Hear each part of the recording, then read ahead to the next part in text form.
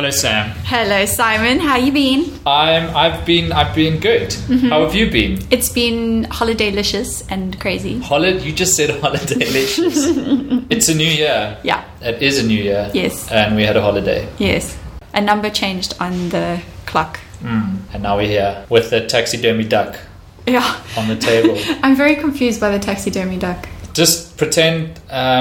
Actually, there's not much I can say that makes it alright. I can't. No. If someone were to try to picture this taxidermy goose that is sitting here. Do you think that's a goose? I don't. It's looking at me now. That's because you turned it around. I'm going to face it into the corner because it's wait, let's focus now. It's freaking me out. Just forget about the stuffed animals here in this room. It's such a strange room. We've been recording in some pretty strange places for the last few episodes. We're going to have to keep topping it, I think, every time. Sheesh. Yeah. It's going to get difficult soon. We're going to have to go to like a circus in Southeast Asia. I don't know how you outdo taxidermied goose. I don't know either. With sawdust actually poking out of its bum. Yeah. This is a user lab too, so I don't... Maybe it means something. Maybe the psychologist put it there because... If you are afraid, you'll be more focused on the website that you're supposed to be testing. It's like, let's just put a duck's ass in their face while they're using our app and see what that does. I was reading... Let's A/B test that shit. I can never remember the wonderful guy's name, the guy who's founded OkCupid. I was reading his blog again today. The guy who wrote Dataclysm, which I've just bought for myself as a little New Year's present. I don't know what any of these things are. Okay, you know what OkCupid is? No. So before there was Tinder, before there was JSwipe, which is Jew Tinder. What are these things? You know what Tinder is. I've heard of it. Of course you know what Tinder is. Before there was Tinder, there was OkCupid, but it had more words, right? Was it an app?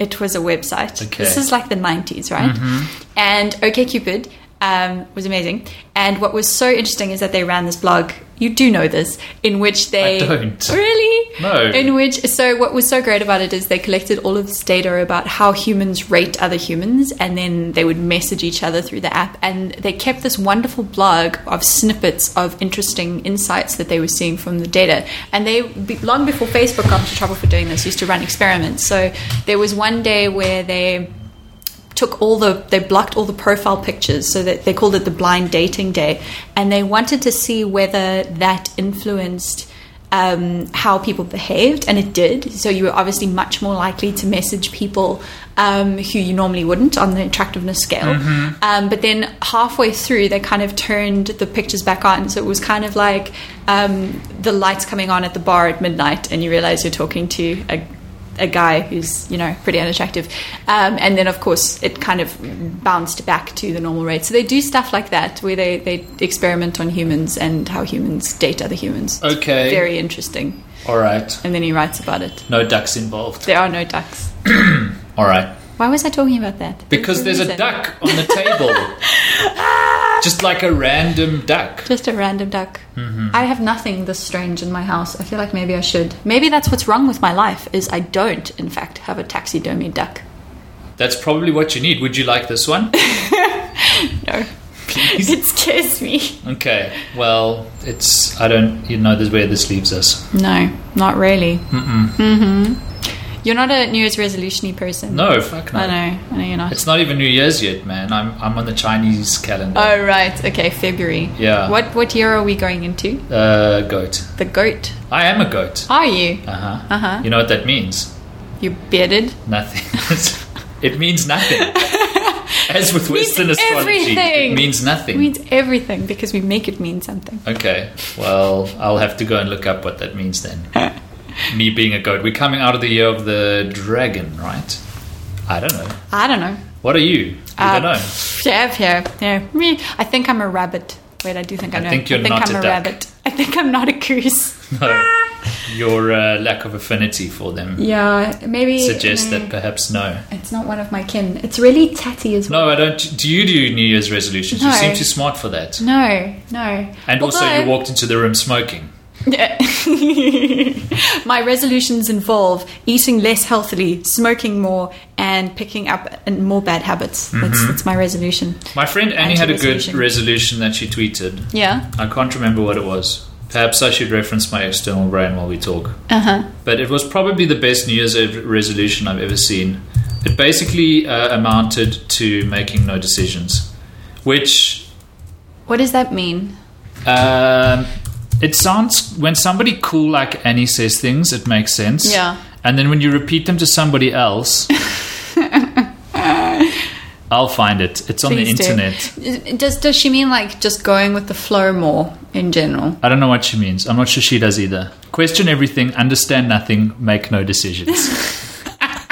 Yeah, that's an Annie resolution. Well, there you go. Yeah, okay. So I'll adopt that one. It's funny. I mean, I do think there is something to the practice of making resolutions, even if, I mean, it's totally arbitrary that people do them now. Mm-hmm. And again, it's one of those things where it might be useful to think through and reflect on things you would like to do more or less of. But I don't know if it's a good idea to actually I see the value in that. Yeah? Yeah. Yeah. But, I'm going to stop smoking and go to the gym and not eat 4,000 calories of carbohydrates every day. Right. Like, you haven't thought about that. That's just shit that everybody knows and you're not going to do.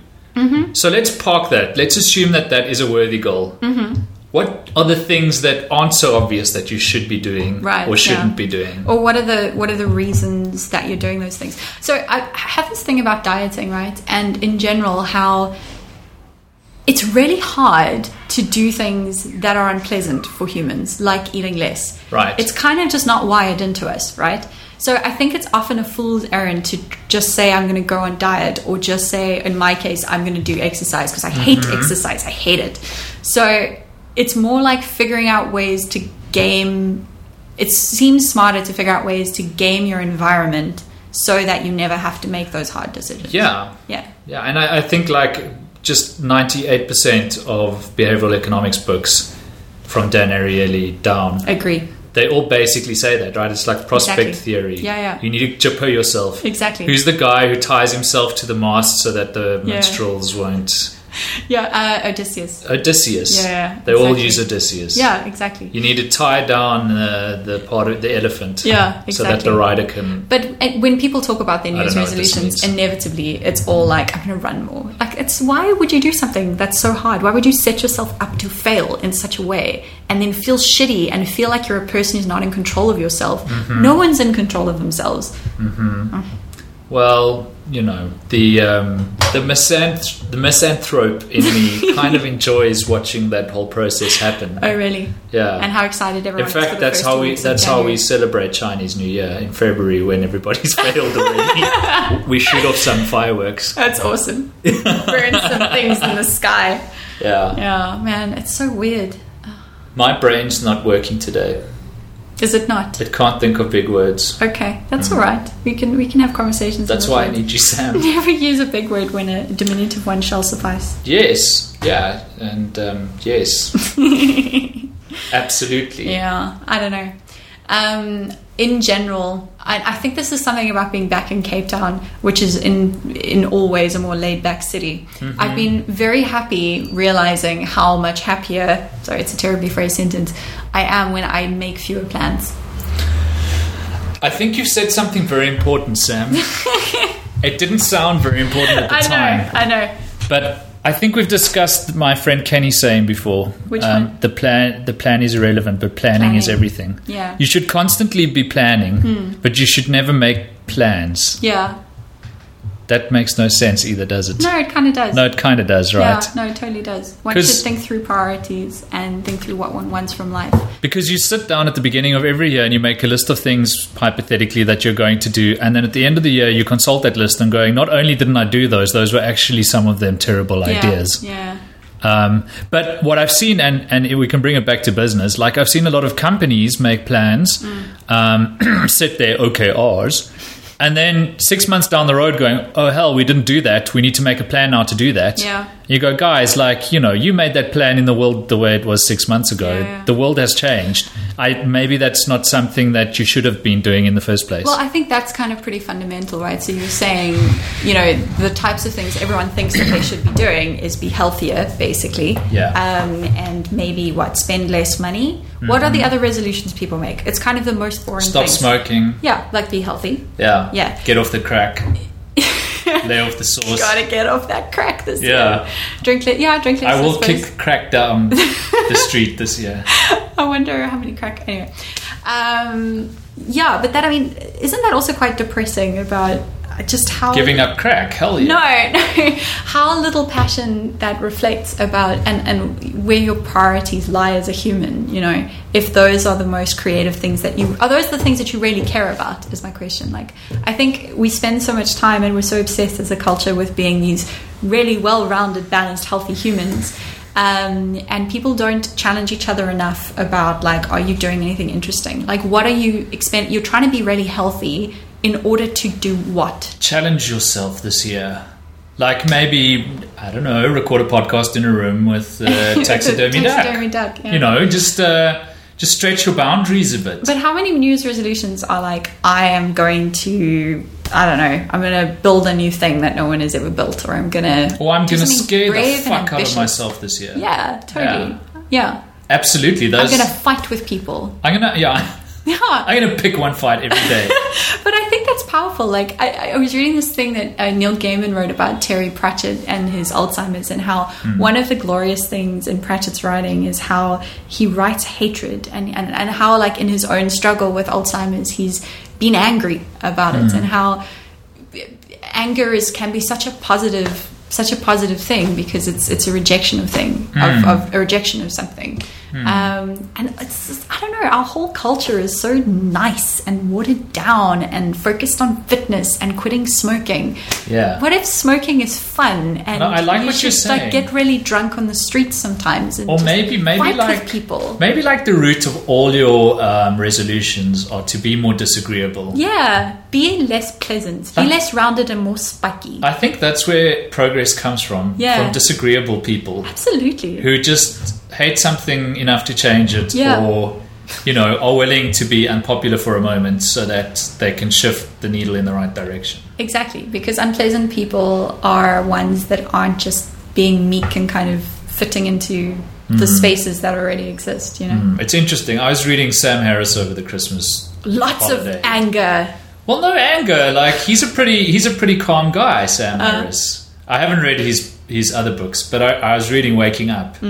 And his whole thing at the moment, which got him into trouble with Daniel... you see. I don't have to tell you because you see. But his whole thing at the moment is free will and the illusion of free will, and how it doesn't exist. And so where does that leave us? To just go with the flow? Like, no. I think if I learned one thing in 2014, it's that going with the flow is a bad idea. You should be disagreeable. You should dig in your heels, and you should assert yourself, whether it's an illusion or not. So I was having a conversation with someone the other day about how human culture... So there's this funny thing on a macro level, if you zoom out and think about how humans have changed, or society has changed in the last couple of thousand years. You know, it isn't a very long time, but how we are changing.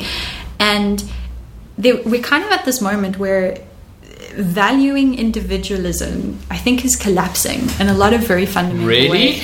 Yeah, but I think that there's a lot of, like, fetishization over it. Like, in terms of, like, the whole world is homogenizing. Okay. And there's kind of, I almost feel like the fetishization of it is pop culture, in retaliation to that process, but the process is unstoppable of us all homogenizing. If you look at, like, something like hipster culture, you know, it's the ultimate, it's the pinnacle of that of total homogenization throughout the world in a way that's fetishizing quirkiness, which is weird, but everyone is quirky in the same way. I think I know what you're saying. Does that make any sense? Yes, and I think I'm okay with it. Because every hipster is the same, right? If you go and hang out with the hipsters in San Francisco or the hipsters in Nairobi, I discovered that. And they all hate hipsters. Yeah, they all hate hipsters, and I think that's why. So the term hipster refers to that. It refers to the knowledge that you are not a special, unique snowflake. You think you are, but you're not. I thought it was just about authenticity. Yeah. But that's the irony. So it's a dichotomy. Yeah. I remembered a big word. Well done. I didn't even have to... You see, there was no pause. I just said it. I said dichotomy. But if you think about, like, 500 years ago and how inventions happened, right? You could still have these mad geniuses who from their own brain birthed, like you could have Leonardo da Vinci, who from his amazing brain birthed these concepts that had Da Vinci not existed, they probably wouldn't have happened for at least a while, you know. Okay. As opposed to now when everyone is so hyper-connected and everyone is aware of what everyone else is doing and can collaborate much better, and what we can build is actually ultimately much more important. But at the same time, what we're losing is any sense of like pure genius or any sense of, I don't know, voiding into the unknown and being disagreeable. Which is why we need, people to be disagreeable. Facts. Yeah. Absolutely. Yeah. I don't know what any of that meant. No, neither do I.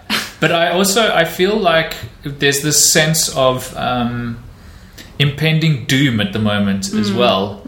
There's this sort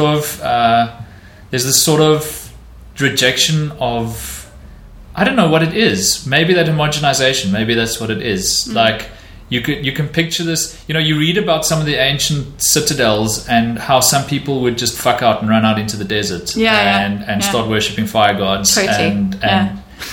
And I don't know what I'm talking about. Just be wild men in the cave. Yeah. And I think maybe that's part of what hipsterdom is about too. But I also think, the most important thing that I've read in the last while is this article, I tweeted it, it's on my Twitters, that speaks about the golden century, which was between the post-war boom until about the early 70s, and how that was this incredible time in which economies were growing at an astronomical rate. A whole bunch of the really important inventions that we think of right now changing the world, like the internet, come from then. Yes. You know, we made massive breakthroughs in medical technology. We eradicated polio. We did these huge important things. And from a cultural perspective, for the first time in thousands of years, the place of women in society fundamentally changed. Racial consciousness fundamentally changed. Yeah. Like, actually, that period of time was incredibly innovative and very focused on the future if you look at, like, the aesthetics of design of that time. Right. And actually, since the mid-70s, really, we've actually not progressed very fast at all. We've stopped sending people to the moon. Yeah. The last time we sent someone to the moon was the 70s, right? Yeah. So, I mean, started playing sport. Too much sport. Too much sport ruined the world, basically. We've actually returned to rates of progress that are similar to before the war, really. This is depressing. No, but it's true. And they've got beautiful stats kind of outlining this. I was pretty depressed talks about before our this. discussion, and now... But I was thinking about, like, hipsterdom also fetishizes the 70s in a lot of ways. And it kind of almost feels like maybe there's this weird... You should write a book. It would be Sam rambling about things that are Sam Rambling is a great title for a book. I'd buy it. Well, anyway, so... But I think, you see, you're saying smart things all the time. Thank you. I'm just here with my duck. Oh. Why are you so sleepy today? But I mean, yes, maybe I think, and a lot of the literature from the last couple of years is also kind of... Okay, maybe it's because I've been reading a lot about the financial world recently, but it's also like, shit's about to get real, guys. No, seriously, this time for real. Any day now. Yeah. It's all going to fall apart. Yeah. Really, this time it will. Yeah. Although I'm reading a book at the moment called The Death of Money. I mean, you don't get more ominous a title than that. And I was expecting, like most of the books, the titles like that I would lose interest after a couple of chapters. But this guy's the real deal. And one thing you realize is the intricacies of like how society works, which to a large degree is how money works. Those are things that people were kind of just oblivious to for a really long time, and that the world sort of hung up on now. Like, we're really spending a lot of time thinking about this massive game we're playing as a society, and the sense that it's not a good game and it's going to change, but that change will require a lot of pain. Does any of this... I don't know. No, yeah, totally. So what version of the death of money is he referring to? The death of kind of... Well, so I'm halfway through the book, and it's a combination of things. So it's the Chinese bubble bursting. It's the inflationary forces in the public sector losing to the deflationary forces in the private sector. It's rapid devaluation of the dollar. It's a number of things. And so, a lot of this, you read these kind of theories and you're like, yeah, but what about X, Y, and Z? This guy, whose name I need to look up in my external brain right now, he's, you know, he makes the argument in such a well-rounded way, which on the one hand makes it very difficult to read the book. But on the other hand, I mean, this is the guy that... So he talks about the build-up to 9/11 and how there was a lot of trading on the New York Stock Exchange to short American Airlines before 9/11 happened, right? Before that first flight hit the Twin Towers. Which is an obvious thing to explain. There were people, you know, who were involved in plotting this, who knew it was going to happen, and knew that there was a financial gain to be had if you shorted U.S. airlines, etc. Interesting. And so, if you knew that, you know, that kind of trading was happening, you could detect. You could have predicted. You know, you could be forewarned of this event, and there was. So there was a massive project. It's all declassified now because it was essentially shelved by the CIA.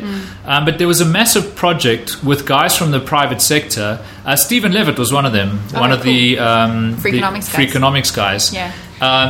But some of the world's top economists worked on this early warning system that would analyze what's happening in financial markets to predict. Kind of, and with some success, did make some calls on, for example, the London bombings. The system detected, but at that stage hadn't been implemented. So, so he was involved in that system.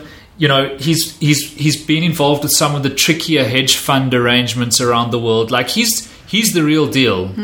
James Rickards. James Rickard. Yeah, The Death of Money, the coming collapse of the international monetary system. One of the things that Piketty talks about, sorry, I'm reading Capital in the 21st Century, and it's ruling my brain and all of my thoughts. Dude, it was between that book and this one. Okay, well, we can swap afterwards. Yeah, we'll swap, although mine's on Audible, so it might be difficult. But anyway. Mine's on Kindle, so... I listen to Audible. Anyway, so there's this thing that he talks about, which is how... Again, and then if I now map that against this other thing I was thinking about the golden period, before World War I, it wasn't presumed for most people that they would be wealthier than their parents. In fact, classes were pretty fixed, right? Which is how Jane Austen could write about a man of 2,000 pound earning a year, you know, and that would make sense for a long time after that because there wasn't inflation was very low. It was before, you know. And this idea, our generation, right, we still have this idea that it's natural for kids to be wealthier than their parents, I think. That's kind of something that we... Yeah, although I think in our generation that's changed. It's changing. That's what... yeah, exactly. So there's and in this fact inflection now point. You're probably not going to be anywhere near as wealthy as your parents. Exactly. And like, have we realized that? Because I think if I look at, you know, some of my sort of young McKinsey, working for McKinsey, flying the high flyer life friends, you know, I don't know if that's clicked for a lot of people. Like the way in which you could accumulate capital in the middle class for our parents is so different to the situation we're in. And all of it does start to look quite bleak, man. Well, on one hand it does, but then you read like Nassim Taleb in Anti-Fragile. Yeah. And like the dude is, you know, he's a dick basically. And he's very difficult to read. He's one of these spiky people. He's even more difficult to follow on Twitter. Actually, yeah. We've been singing the praises of his ilk. Go and follow Nassim Taleb. Enjoy his anger. And enjoy him raging against, everything, basically. Yeah. But part of the point he makes in Anti-Fragile is that there's certain careers that will be anti-fragile in this environment and that'll benefit from the chaos. And he alludes to the arts and to people who work for themselves, self-employed or freelance, who have multiple clients instead of one stream of income. Interesting. And that kind of inspires me because I have this idea that what we think of as a company now, that kind of structure won't be around 100 years from now. Yeah. Like there'll be people doing things together, but you know, the day of the big company with like 8,000 employees, half of whom are playing solitaire for 8 hours a day and then wishing they were dead for the other 12. Like those days are numbered. And thank God. Good riddance to them. Thank God. But you can imagine a future, or I can anyway, because I'm so naive, where everybody's kind of self-employed and we converge on projects. Right. These projects take on a life of their own, and then other people curate them or not, or they die or whatever. But where we're kind of our teams are more sort of what's the word I'm looking for? Transient. Yeah. We're involved in doing this thing now, and in a way, when you look at especially information work in the 21st century, people don't stick around in jobs for longer than like 2, 3, maybe 4 years, right? And then they're off to the next thing. Yeah. The company's still there. It's a bad idea, but the world hasn't realized it yet. But we're already working in this new way where it's like I what I can bring to this project, there's a time and place for that. Yeah. But I'm not going to pretend that this company is going to need me 20 years from now, or that I'm going to need it. Yeah.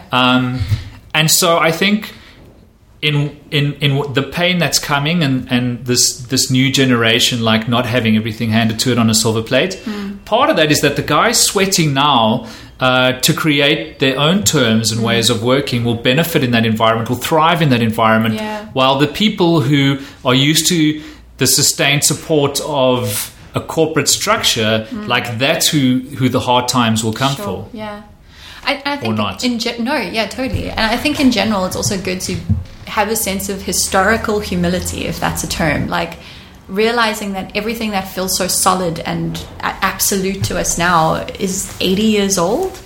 A lot of the things that we sort of take for granted are the absolutes in the world, 80 to 100 years old, and in the grand scheme of things it's nothing. Yeah. And things can change. And actually most of the 20th century was quite anomalous, and it's not obvious that things will always be like that.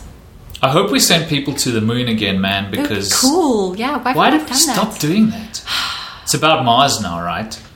Elon Musk is going to reveal the SpaceX suit soon. Imagine if you could meet Elon Musk. It's my dream. He plays games. He had an AMA on Reddit. No way. And he plays video games. Which ones? Can I mook? He likes FPSs with a story, like BioShock. Okay, getting onto BioShock. Maybe one day. I just like it because, all the douchebags tell you how you should focus and do one thing and you've got Musk, who's like a multidisciplinary who also plays video games and earns 3 orders of magnitude more than they do. Elon Musk is like the last remaining like gentleman. You remember like in the 18th century there would be these like gentlemen who would like be a naturalist and discover some new fossils, and then they'd write poetry. Multidisciplinary, like Renaissance men. Elon Musk is like the last freaking Renaissance man. And a polymath. Yeah. The world needs more Musks. Disagreeable fucks.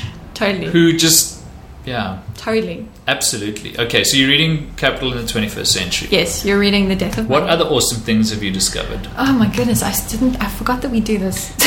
Well, we don't have to. We don't have to do anything, man. I know. We are free. This structure. On the lack of structure, total lack of structure. On the question. You just put a fucking duck on the table. I discovered this duck. It freaks me the fuck out. I hate it. You can do whatever we want, man. I did discover, again, it's on my Twitters, if anyone wanted to find it. For a while, there's been, I can't even remember what it's called, I don't have my external brain here, this great repository of MS-DOS games from the 90s. And I know we talked about this a lot. That thing is going around. They've just updated it with a whole bunch of things. So I did spend a couple of hours the other day playing Leisure Suit Larry. Leisure Suit Larry. Is it Leisure Suit? But it should have been Leisure Suite. Suit makes more sense. Yes, it does make a lot more sense. I thought it was Leisure Suite. So it was honestly that game that my friend Chantel Simpson and I used to like hide in her room with her like crappy MS-DOS computer and load it up and snigger. And like its age control, I remember, is they'd ask you a question that you would probably, like a pop culture question. That's right. If you weren't a baby boomer, like, forget about it. So funny. Anyway, that's pretty much the only exciting. It's on archive.org, actually. Archive.org, that's exactly great PR for archive.org. Exactly where it is. The software library of MS-DOS games. Yes. Oh, man. What about you? since you're talking about games, I discovered a Japanese RPG called Freedom Wars. That's it's pretty awesome. Oh, that does sound cool. So, if anybody's got a PlayStation Vita and found this conversation on the internet, they should download it forthwith. What's the vibe? So it's set in the future, but like future? 100,000 years in the future. That's what I love about Japanese RPGs. Western fiction is like, It's the year 2050. Japan's like, fuck that. It's the year like 3 trillion, you know? And people's lifespans are, well, we're basically immortal. Like we've cracked that. And what happens is people live in cities, but the cities are called panopticons, and it is kind of like a prison environment where you're under constant surveillance. But also, you're not free. Freedom is something you have to earn. So you're born essentially with a prison sentence. You're born guilty of a 1,000,000-year prison sentence, and you have to do jobs for the state that reduce your sentence. Wow. So time is sort of like a commodity and something to be traded with the state.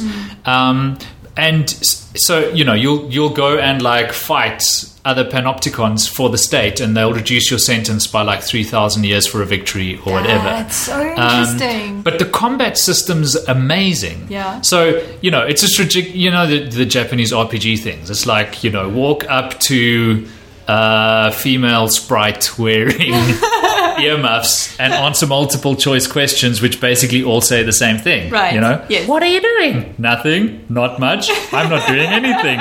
Which should I choose? But in between all of that malarkey is some of the best combat ever, where you're fighting these massive, like, mechanoid things from 100,000 years in the future. They're kind of like robots, but you get a sense that they're bio as well. And you have to do it in teams.